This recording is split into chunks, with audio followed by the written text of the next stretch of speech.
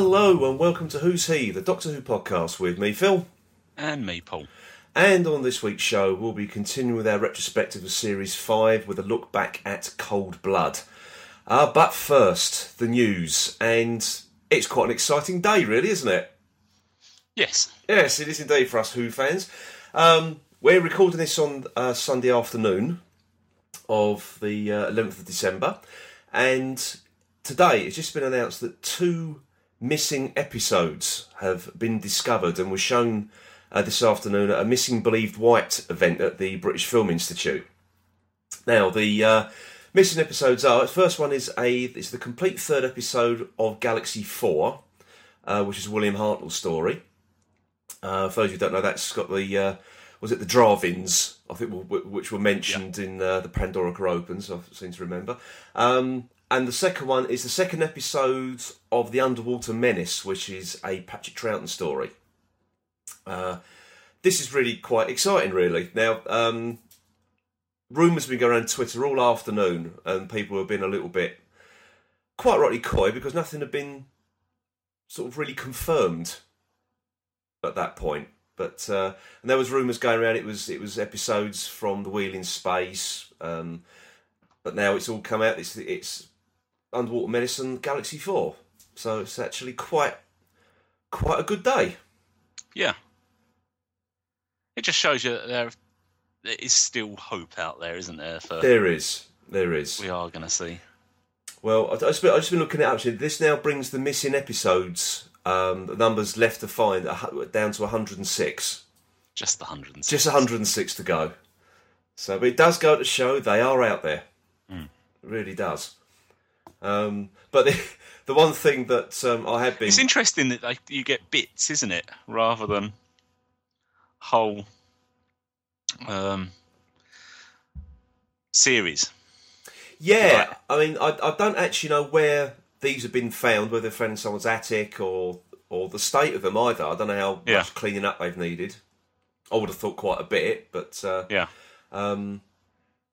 hopefully they'll be released in another sort of one of those. What was it? That's a missing episode DVD, Lost in Time DVD box set, wasn't it? We just had the remaining episodes that are missing, sort of incomplete stories. Yeah. As it were. So maybe they might do another box or a re-release of that. Who knows? With these 2 added on, but. Well, the Underwater Menace gives them 2 out of the 4, doesn't it now? Yeah. I'm not too sure about Galaxy 4 though. I think that's the only episode that they've got of that, isn't it? Yeah. So I don't think they had any of them before. So, I think they had a little bit of episode 1, I think, and that was it for Galaxy 4. The rest were just like the what they call them, telesnaps. Yeah. I think that was it. But it's certainly very, very exciting. But you're wondering, so the Underwater Menace, whether they're getting close enough now to be able to do something. The Invasion? Yeah. And they've also done a Reign of Terror as well. Yeah. With animated missing episodes. Hey, could be right. Could be right there. But question of the soundtrack, isn't it? What they've got the sound. If they've got the soundtrack, yeah, then it's doable. Yeah. But again, I don't know about that either. I think I'm not too sure. I can't remember. I have to look up if it's on audio or not, or either of those stories. I've absolutely no idea if they're on audio. I think I've got a funny feeling the Underwater Menace might be. Not sure. Yeah. I really am not sure. But believe it or not, we just sort of briefly discussed it before we started recording, and certain fans, so-called fans, have actually complained about these episodes being found because they're not good episodes. I mean, should you just tell them what you said, Paul? Yeah, you do think, well, you know, anything you find is good, isn't it? Surely, I mean, all right. It'd be quite nice if they found 2 episodes that it was 2 episodes from something that was missing 2 episodes, so you had a full set of something. But at the same time, you've just got to accept that, as we said, it's 2 less out of the long list now. But I just really don't get Doctor Who fans sometimes. I really don't. I mean, 2 episodes missing for best part of 50, nearly 50 years. And any genuine fan will be excited just to see any remnant of those stories. Then to complain that they're not great stories. I mean, as you said, well, should we just burn them then, shall we? Yeah. Yeah, it's unbelievable. It'd be more typical for our luck if they'd found the episodes 1 and 4 of Invasion. Yeah, that would have been a sickener, wouldn't it? The person who spent all the time doing the animation. That's it. Right, there's just been as we're recording, there's just been a tweet came in from the BBC. I just want to see if there's any. All right, they were. Yes, these episodes were purchased, as I'm reading directly from the BBC article, they were purchased by film collector Terry Burnett at a village fete near Southampton in the early 80s. He had been unaware that the canisters contained material missing from the BBC. Yeah, that's about it, actually. Someone else has probably been to that fete and got yes. The other 3 episodes. There's a little quote here from Mark Gatiss, and apparently there is I'm sort of quoting him, and he said, add to that a proper bit of action from the legendary Chumbleys and the horrifying Rills, plus the utterly mesmeric Patrick Troughton on great form. Well, what more could we all ask for? So, yeah, I quite agree with that, actually. Some people obviously don't, but there you go. Yeah, obviously. So-called fans who are not interested. Okay. Reading on, going down to the bottom of the article, it says, research has shown that the returned episodes originated from the ABC channel in Australia. It's interesting when they turn up, isn't it? It says, in fact, the copy of The Underwater Menace is still missing a few short sections which were removed by the Australian censors upon its original transmission down under. Fresh scans of the missing material have been made by the National Archives of Australia and will be incorporated into the restored episodes ahead of a DVD release. Right. And it says, right at the end, details of the commercial release will be announced by 2Entertain in 2012. Right. So there you go. Hot off the press there, folks. Even though we won't be releasing this till Monday. Yeah, it'll be blown over by then. Yeah. But it's news to us. Indeed. Yeah, that's really, really great. That's brilliant.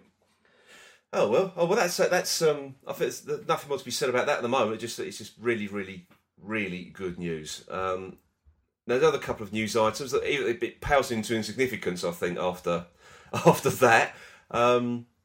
Obviously, this week, or last week, rather, because it's now Sunday, was a little prequel to The Doctor, the Widow and the Wardrobe was released.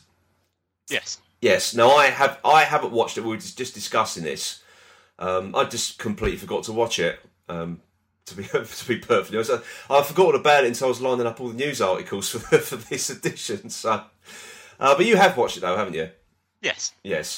And does it add anything or not really? It's probably what it'll probably do is might well explain the pre-credits bit. Or not, as the case may be. It's difficult. It's a prequel. Without seeing the episode itself, it's difficult to know. Yeah, that's it. How it fits in. Well, it's not technically a prequel, though, is it? Can it only be a prequel if it's shown after?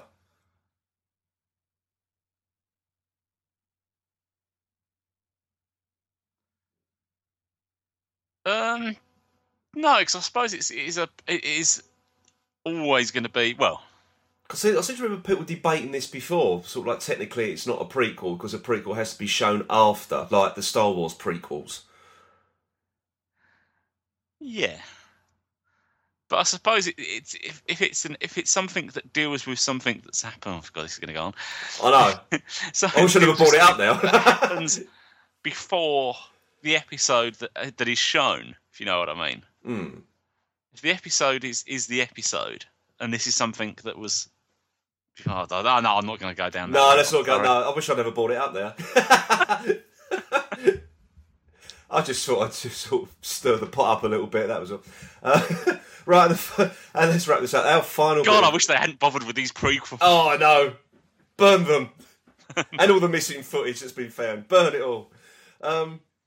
Now, the only other bit of news this week is the announcement of another Doctor Who game, but this time it is for, and I'm actually quite excited about this, it's for the Sony PlayStation 3, and there's also going to be a PC version as well. It's been developed by Supermassive Games and BBC Worldwide, and it is called Doctor Who: The Eternity Clock. Now, all we sort of know at the moment that Matt Smith and Alex Kingston have reprised their roles of the Doctor and River Song, and apparently it's meant to be, I think it's sort of like a bit of an improvement on the downloadable adventure games. Because they're saying, there's reading here, it says it's using photoreal graphics and high def and television quality scenes and motion capture. So, well, if it's going to be a paid-for game, then it's got to be. Yeah. I mean, you can't knock the BBC games. Oh no, I think they're great little games. They're free, you know. Yeah, they're free. Yeah. So. But if you're actually asking people to pay for something, then it's got to be up to the standard of games on the market, hasn't it? I did read somewhere else that it was going to be more of a downloadable game. I think probably from the Sony store for the PlayStation anyway. I'm not too sure about the PC yet, so I don't think they're going to release it in a disc format. But then again, nobody really knows at the moment, so it's all a bit. It's all a bit up in the air, so who knows? But no, there's been a little trailer released for it as well. Obviously, it doesn't give anything away for it, as you would expect. But yeah. So no, it does look rather exciting to have a sort of like a one on the console platform at last. Yeah. Not that you've got a console, have you? No. So I do have a PC. You do, yes. But then I still haven't got round to playing the adventure free games. Yeah, there's not much likelihood of you actually paying for one, then, is there? So not at the moment. No. Well, things may change. I may suddenly have lots of time on my hands. You never know. You never know. Christmas is coming up. You never know, mate. So. Okay, then. Well, I think that just about wraps it up for the news this week. So, without further ado, that was the news.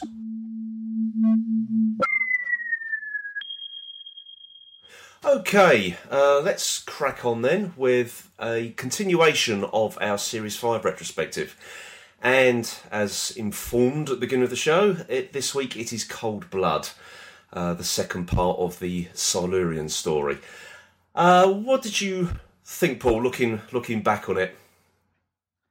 It's pretty much like last week's, really. Yeah, I think it's one of those two-parters where the second part wasn't any worse than the first part, but unfortunately the first part wasn't fantastic. So well, that's the thing. It's a weird one because it wasn't any worse, but it wasn't any better. No. Usually with two-parters, you get one good one and one okay one. Yeah. Or at best reasonably okay. Yeah. Yeah. No, this one just sort of middled, didn't it, all the way through? I think. Yeah, I just sort of I actually sort of found myself getting quite annoyed with the Ambrose character, and I don't know what it was. It just really sort of like, for God's sake, woman, just shut up. And it was all she kept banging on about, I want to protect my son, I want my family back, which is all well and good and everything. It's probably like, maternal instincts and everything, but she just annoyed the hell out of me. Yeah. And then you're sort of thinking to yourself, well, surely you've got more chance at that if you're bargaining with a hostage than if you've killed them. Yeah, it was just the thing with the taser. And I'd actually forgotten about this. What good is this taser that you've actually got to walk? It's like a pistol. You can walk out and actually touch them. You don't fire the little darts at them. Yeah, and that's what we set in the future. What good is that? Well, it's no good from a distance, is it? No. I just thought interestingly, on this one, the thing that actually occurred to me is, all right, they've got her all chained up and that. They've not done anything to stop her using her tongue. No. So that was completely forgotten about, and she didn't even try to use it. And I think she wanted to be captured and she wanted to be killed because it would trigger the war. Yeah. That she craved, but But then you'd felt she would have just taken a few of them with her anyway. Yeah, you would have in the thought same so. way as, unless they're working on the basis that once they've sort of stung you with their tongue, they can't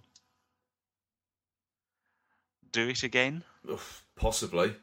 In a certain time or not, I don't know. God knows. It did seem to be something I thought about last week, and then that become more apparent on this. Yeah, there was. I don't know. As I say, there was a lot of sort of leaps in logic last week, or things conveniently forgotten, and it was pretty much carry on where you left off. It was the same sort of thing,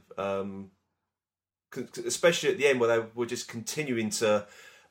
Actually, I know I'm jumping ahead a little bit here, when they're trying to escape out of the courtroom, and you got one of the saloons like crawling across the seating, and it tries to attack the doctor with its tongue. Yeah. That sounds really wrong, but it's just again, why That's only that point of view? No. Yes, no, I thought it just seemed a bit. Well, why only at that particular point? Yeah, which seems to be more effective than the guns they were using. So yeah, they've got these extremely long, venomous tongues. Yeah, they've only used them once. Yeah, and tried to use them again at another occasion, but that's it. It's bizarre, very bizarre that bit. But hey ho, as I said last week, it's a Chris Chibnall script, and I'm not his biggest fan. I really am not. Now the other thing as well for me was the doctor, not the doctor, the Silurian doctor Malachi. Yeah. I couldn't quite make out whether he was a good guy or a bad guy, because it just seemed to be a massive shift from evil vivisectionist to trying to save the day sort of thing. I don't know whether you could say he was evil vivisectionist.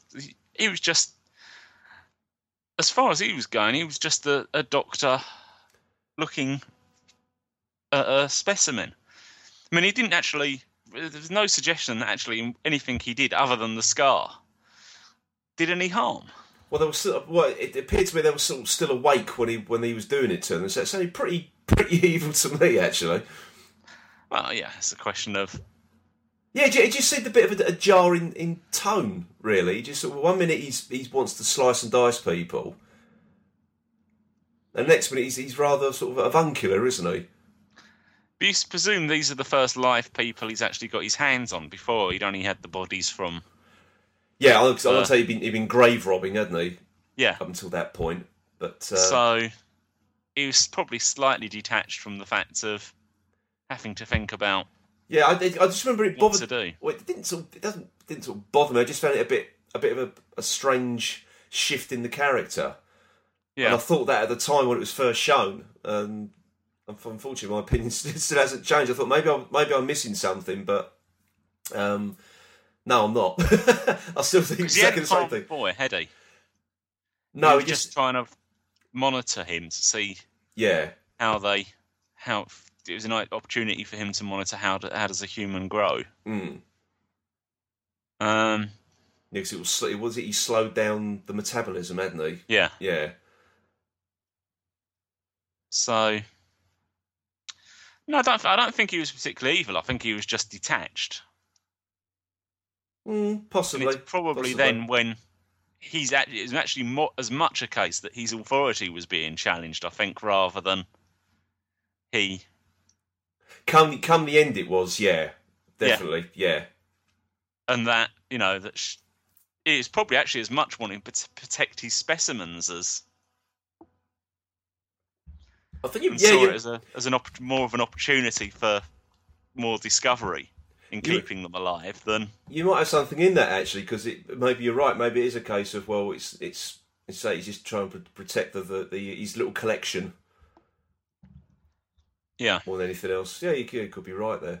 But no, I think there's another thing that's actually Karen Gillan quite annoyed me in this particular story. It just some of her acting, she's back to a bit of the shouty acting again, which sort of I just find that a bit somewhat annoying. I mean, she's really has sort of reined that in a bit more now. But this episode, I don't know if it was shot earlier in the shooting block or anything. I'm not too sure, but she does seem to do it quite a bit in this one. I don't know. Yeah, I don't know. I mean, I suppose you've also got to take into account we have now got used to her a year down the line in her acting career. Yeah, well, I think she's actually got better. Yeah, that's what I'm saying. Yeah. And so I think actually when you go back and you do look at some of the because it's the not... earlier ones now, it is that bit that's she hasn't quite worked out the difference between emotion for anguish and angry, has she? No, that's right. Yeah, there was. Yeah, she has. I think she has come on leaps and bounds. Yeah. I mean, hark at me, the critic, but I think she has though. You know, definitely. Yeah. But yeah, I thought a good performance in this was Neve McIntosh as the Restak and Alaya. Sorry. Yeah. I thought she was really good, and she wasn't. It could have been quite easy to have gone a bit pantomime with that character, but I thought she was really, really good in it, actually. Especially when she was like taunting Ambrose, probably the most stupid character in the whole. I've really got it in for her, and the most stupid character in the story. She was very, very, very good at sort of winding her up and taunting her. I just thought Neve McIntosh acted that quite well. Yeah, well, I mean, it was there, wasn't it, to show that actually who is the animal, which race here is the animal, isn't it? You know? Yeah, the stupid apes, basically. Yeah. Yeah. Well, both of them were as bad as each other, or had people as bad as each other. Oh, yeah. I did actually think them wanting war. Because I did actually think it was quite good, that bit when they came back with Alaya's body. Yeah. I thought that was quite a good, one of the better scenes. The music then, there, at that point, there's quite a while since I've seen it. Yeah. But why did my brain start thinking about the music to Planet of the Apes, the Charlton Heston all right. bit? Oh, no, I didn't, I must admit, I didn't notice that. I mean, it could be something totally off line on that, and I don't know, because this is a long while since I've seen it. It was actually on the other day. Oh, was it? Yeah. But I missed it. But there was just something in the music there that made me think, oh, was that... But I could be totally off on that, because I obviously haven't heard that for years, so... Well, mind you, we do seem to pick up on odd motifs, don't we? Because we sort of spotted Ennio Morricone, didn't we? In that happened to God's sake, I can't remember the name of the Impossible Astronaut. That's it. Yeah. Dear, oh dear, I'm on a complete blank. Yes, yeah, you could be absolutely right there. I'll have to watch that bit again now, actually, just to. They used it a couple of times. Once, I think, when just after she killed her.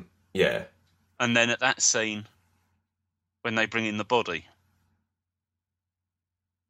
No, I really can't recall it. I'm gonna have to watch that again, just to prove the point. I think, just to myself. Yeah, I just thought I might be making this completely elite there. I have no idea where that's come from. They wouldn't be like us, would it? out to where it was in the scene, but it'd actually make quite good sense if it was. It'd actually be, I think. Yeah. In the sense of the rulers of the planet, previous rulers of the planet coming back to find the apes have taken over. Yeah, it is a similar sort of story, really, isn't it? So, no, I just think that the only sort of thing that going back to that particular scene, if you think back to how the Doctor reacted in The Beast Below, he got quite angry at the human race. I'm surprised he didn't get angry again in this one. Because it was sort of like, what have you done? But he seemed a bit more resigned to the fact that, well, it always seemed to be, well, I can't expect anything less, really. Yeah. And I suppose there's also bits in this that he was dealing with somebody whose children were there, whose child was there, and perhaps he felt he had to restrain himself from that. But then again, he lost his temper in the Beast Below when children were present again. But not the children of the people that he was having a go of. Oh no, but there were still children present, if you know what I mean. Not in the sense that they'd then have to go and have a live with each other. Yeah. Well, actually, I think the only one who did realise what was going on was the kid. Yeah. To be honest, because at the end of the Doctor's making his speech to say, you've got to pass the story on. And then this kid was sort of, or Elliot was going, leave it to me, Governor. It was a bit like that. Yeah. So I think he was probably the only one who had his head screwed on. Yeah. Well, no, I think she was the only. I think she was the only one who'd actually done this, and I don't think any of the others would have done. Because even Tony was mortified at it, wasn't it? And he was the one that was dying effectively from the sting. Yeah, I think that's what just annoyed me about that Ambrose character, because no one actually. How can I put it? No one actually just sort of told her to just shut up. There's something bigger at stake here. Yeah. But I suppose it all moved on too quickly, didn't it? Yeah, for Rory and Tony to do it, because obviously just at that point where they've discovered the body, because of what she did, it put, as far as Rory would have been concerned, it would have put Amy's life in greater danger. Yeah. And from Tony Mack and Ambrose's point of view, it would have put his grandson, her son, and her husband in even greater danger as well. Yeah. So I don't know. They just all seem to accept what she did a bit too readily. And again, as you say, I don't know if it's because the plot had to keep moving. Yeah. I just don't think they then had time to. Yeah, there wasn't a lot of admonishment for her, was there? No. But even at the end, when it's just her and the Doctor talking, and she says something, it was something along the lines of, I expect you. No, I can't remember the exact line now. It was something along the lines, I expect you really hate me at the moment. And the Doctor didn't really. Again, he didn't have a pop at her, did he? No. So look what I think he was just you've taking done. It. You've now got to live with what you've done. Yeah. And your job now is to make sure that in the future you bring up your children, and to make sure that the human race in future is to realise what its mistakes are and to be tolerant towards what's coming. Yeah, that's it. Yeah, it was okay. It wasn't a great story. I mean, again, for me, it was just too similar to far too similar to the Silurians, wasn't it? Yeah. Yeah. Which was actually a much better story. Yeah. It was much better scripted, anyway. Well, I think really it's because it was done first, wasn't it? No, I don't even think that, to be honest. Well, because you hadn't seen that story before. Now you had it, just as you say, it's just like a retread of it. And if you're not going to bring anything new to it, then it is going to sort of suffer in its comparison, isn't it? Yeah, but what the original one had was the interaction between the Doctor and the Brigadier and the power station base controller and the man from the government and all that. It had all that going on as well. Yeah, it just didn't really have a lot going on other than her wanting her family back. Yeah, I know. Hibernation, that was it. Yeah. Yeah, there didn't seem to be for something that was sort of like quite a grand story. It was quite small scale, wasn't it? Yeah. They're sort of threatening to take over the world, but they just focused on this woman supposedly fighting for her family. Yeah. And cocking it up, basically. Yeah. Yeah, I don't know. It wasn't sort of it wasn't grand in its execution, and it was all dealt with rather too quickly as well, wasn't it? All of a sudden, you got this. Oh, we can release this gas that will force them back into hibernation, and then that was it, really, wasn't it? Yeah, they all did sort of scuttle back into their little cabinets rather quickly. Yeah, don't know. It just didn't seem. And of course, in this episode, Rory dies, doesn't he? Yes. For a change. For a change, yes. Actually, I did quite like the scene following that with the Doctor and Amy. He's trying to get her to remember him. And I thought that was really quite well done. And I noticed actually the music in that, I think it was in that scene. It was also using The Girl Who Waited as well. Yeah. So I hadn't realised that. I hadn't realised that the Girl Who Waited had like recycled music. So I suppose it does happen quite a bit, doesn't it? But I suppose it's that sort of the relationship between them two, isn't it? And the distance. Yeah, it's there. I suppose it was the. No, I did think that scene was really, really good, actually. Yeah. I thought she put up quite a weak fight to stay out of the TARDIS. Well, I don't know. The Doctor did sort of lock the door with the sonic screwdriver, so she couldn't get out even if she wanted to, I suppose. Oh no! I mean, actually, when he's dragging her inside, it was a bit. Oh, that bit. Oh, right. I thought you meant when she's actually in the TARDIS. It was like helping a drunk friend home, wasn't it? It wasn't exactly pulling them away from the person they love most in the world. Maybe she was drunk. Who knows? You're my best friend, you are.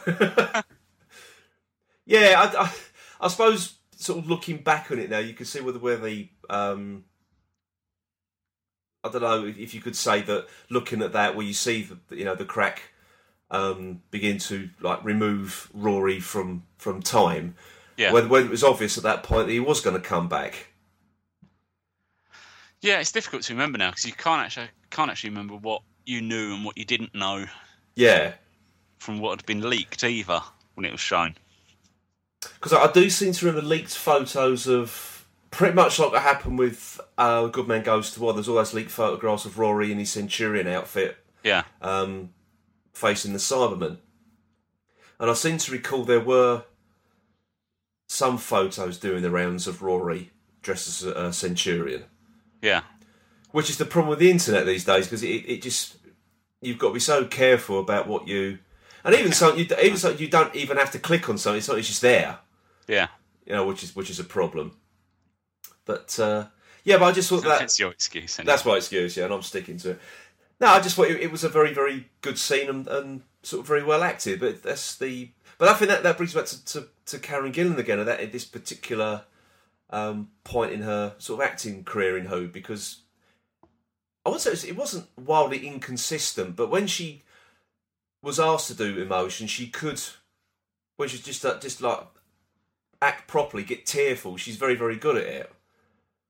But when she's trying to be the face, the sort of feisty or feisty, whatever you want to call it, Amy, yeah, it's a little bit too shouty. Yeah. So yeah, I don't know. It's just, but I just think those sort of emotional scenes, I think she's really, really good at. So that's all I have to say on that one. Yeah, so I haven't really got any. I mean, this is a very, very short review. This one. Yeah, no. The other thing about it is the Doctor sticking his hand into the crack, so to speak. Yeah. And you just wonder about that, and you're saying, oh, well, because he's a Time Lord, he's the one person that can, perhaps. Mm. But he seemed to be wasn't when it was the Angels episode that preceded these. He was worried. He was stay away from the crack there, wasn't he? Yeah. So why you could go from one situation to the other. Yeah, I know what you mean there, because it was just sort of like beforehand. It was just, well, stay away from the crap. No one go near it. So the next minute, it's I'll just stick my hand in and see what I can pull out. Yeah, it was a bit. It didn't make a hell of a lot of sense that, but I suppose it made for a bit of a dramatic moment, didn't it? Yeah, well, it sort of let us know what was coming, didn't it? Yeah. As far as the only one thing I did notice though is when he pulled out this, what you didn't know what it was at the time, because he reached in with his handkerchief, didn't he? Yeah. And when he pulled it out and he sort of fell back and he had what he had pulled out in his hand, it was perfectly wrapped in the handkerchief. Yeah. Gift wrapped. Yeah, exactly. Gift wrapped. It didn't have a little bit of the tie around it and bow on it as well. Yeah, that's it. Oh God. Yeah, I did think that was that was a little bit strange, that bit, but never mind. Yeah, and of course you had sort of Amy just seeing herself, on the hill waving, and she sort of like felt there was something missing. Which always, I think it's always been my problem about this whole remember, because that happened again, didn't it, in the Big Bang? Yeah. If you can remember it, it will bring stuff back. But if it never existed, surely that is the end of it. Really, if something's been taken out of time, that should be the end of it. You can't. There's no lingering memories or anything, or feelings, or. But I suppose the difference with her is that she has travelled in time and been in the TARDIS, because she could remember the soldiers, the clerics. Well, now this is what she said to the doctor. He said, "Well, I should be able to remember it. I've travelled in time. It's actually your personal history." Yeah. Which. But there obviously is just something there. But isn't everything you witness your personal history? I suppose it's the personal attachment. I don't know. Because she was somewhat detached from those, they just sort of stayed. Yeah, I don't know. Yeah, that seemed to be a bit of a... Yeah, do you know what I mean? Because if it was... a loose one. Yeah, because I would have thought if you were detached from something, you'd be less likely to remember it. Yeah. Not the other way round. Yeah. Yeah, but didn't make a lot of sense, that bit. But then again, it was a bit of a as sort of two-parters go. It didn't sort of buck the trend, really, did it? Of sort of weak two-part stories. No. Of late, anyway. Yeah. Because like today, I was watching. It was on the telly today that it was like the Doctor Dances was right on. And I just thought, well, no, and okay, that was written by Stephen Moffat, but that was a good example of a good two-part story. Yeah, I mean, we've had one in series 5. Oh yeah, we did that. Yeah, with the Time of Angels and Flesh and Stone. Yeah, that was good. But again, written by Moffat. Yeah. He does seem to be able to do the two-part stories rather well. Other than that, probably the other one would probably be the Family of Blood. Yeah, now that was wasn't that Paul Cornell wrote that one? Yeah. And that was adapted from a book, wasn't it? So I suspect there was more, because it would come from a book. It had been fleshed out a bit more to make a two-parter, rather than had more structure perhaps than the normal script would. Yeah. Yeah, I don't know. It's just so of late the two-part stories haven't been that great, have they? No. Well, I mean, the Daleks one. Oh yeah, Daleks in Manhattan. Yeah, that was atrocious. Maybe one day we'll get around to do a retrospective on those episodes as well. But and several of the series finales. Yes.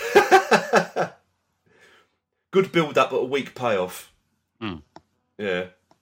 No, well, we're digressing now, aren't we? I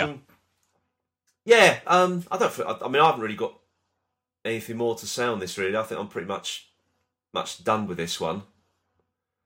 Unless you can think of anything else you wanted to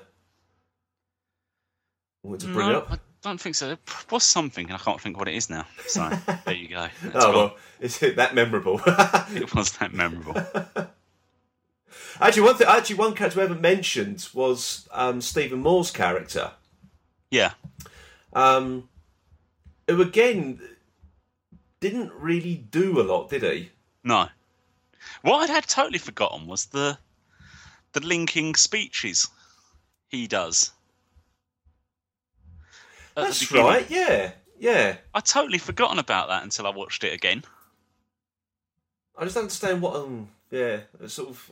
Written from the point of 1,000 years into the future when they've woken up again. Yeah.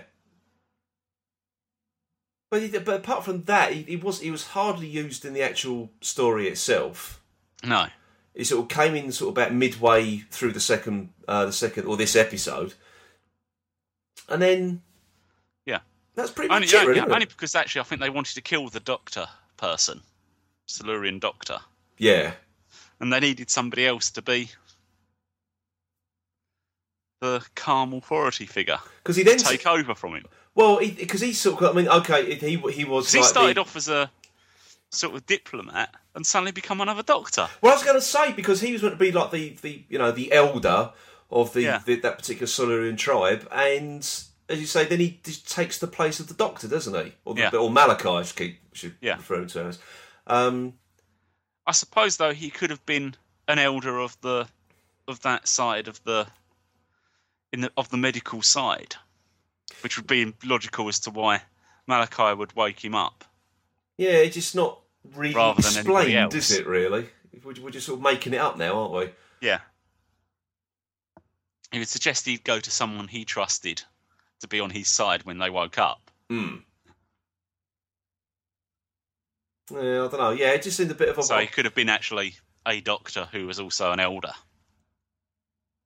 Well, I did actually like the makeup job on Stephen Moore because it made him like an older Silurian. I did actually quite like that. It was quite sort of subtle. They gave him a bit more of a gizzard, didn't they? An old man gizzard. I did quite. That was quite a good job. Lizard with a gizzard. Yeah, I know. I mean, you can understand why they took the route they did with the makeup for them and broke away from the fixed mask. Yes, as it were. Yeah, because you can't imagine actually some of the scenes had they not been able to display emotion. Yeah, that is absolutely right because especially with the Restak character. Yeah, you needed to see basically the contempt really she had for humanity. Yeah, you needed to see that. Yeah, on their face, in their eyes as well. As I say, you can't do that with a fixed mask looking through fishbowl lenses or what the hell you want to call them. You also got to going back to the Silurians thing, the underling killing the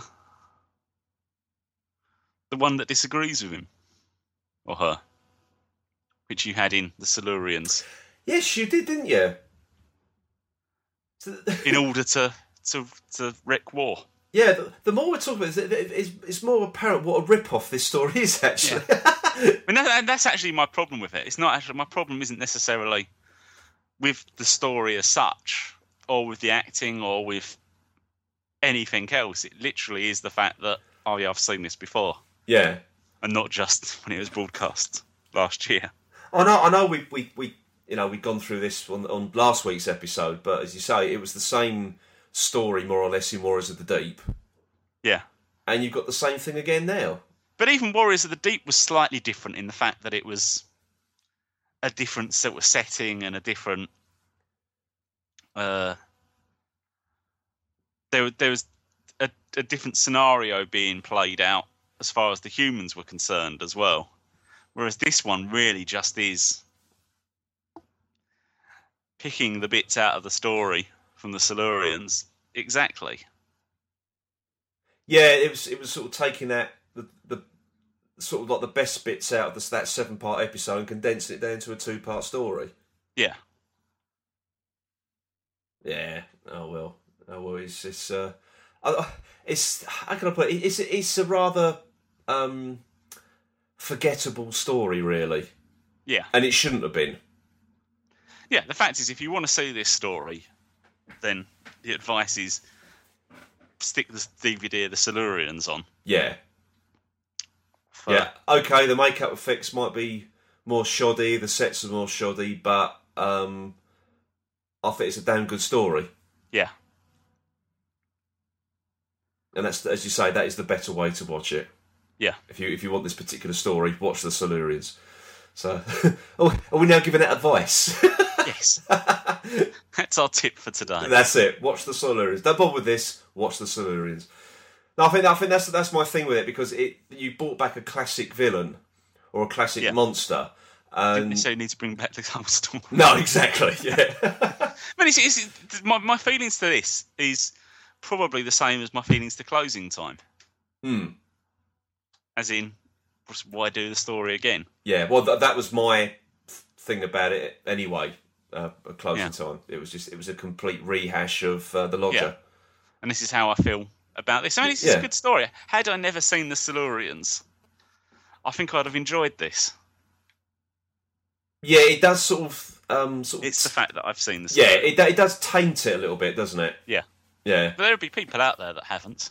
Yeah, exactly. I know sort of kids of my niece's age who watch it. They've never seen the Silurians. I mean, they don't collect classic. They only don't. They're into the new stuff. Interesting to see how someone who's seen this first, then watches the Silurians, feels about which is the best. If you know what I mean. Yeah. Yeah, I would like to know. Them, the Silurians would be repeating the story they already knew. Yeah, it would be interesting to see what they thought. Yeah. Really? We're going to set up a laboratory test. Watch a small child watch Doctor Who in scientific conditions. While another one just sits looking at a blank telly and there's a control. As long as I get a clipboard, I don't care. As long as I'm always going, fascinating. Oh, dear. Right, shall we leave it on that note? I think we'll leave it on that note. Let's leave it there then. Okay then. Right, well, we'll be back with our next week. It will be our final episode before Christmas. Yes. So next week it is Vincent and the Doctor. Yes. We're leaving on a high. We're leaving on a high. And then after that it will be the review of the Christmas special. Yes. Yeah. New Who at last. Yes. And by the sounds of it, the last new episode for quite some time. Yeah. But we'll get there when we come to that episode. Okay then. So until next week, we'll be back with Vincent the Doctor. It is goodbye from me, Phil, and goodbye from me, Paul. Goodbye.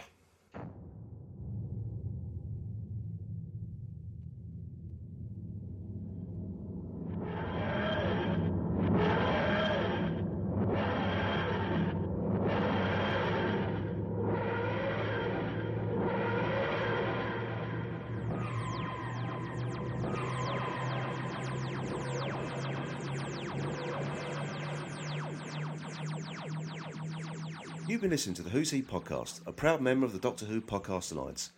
If you'd like to get in touch with us here at the show, please drop us an email at feedback@whos-he.co.uk, and please also visit our website, which is at www.whos-he.co.uk, and you can also follow us on Twitter at whos_he_podcast.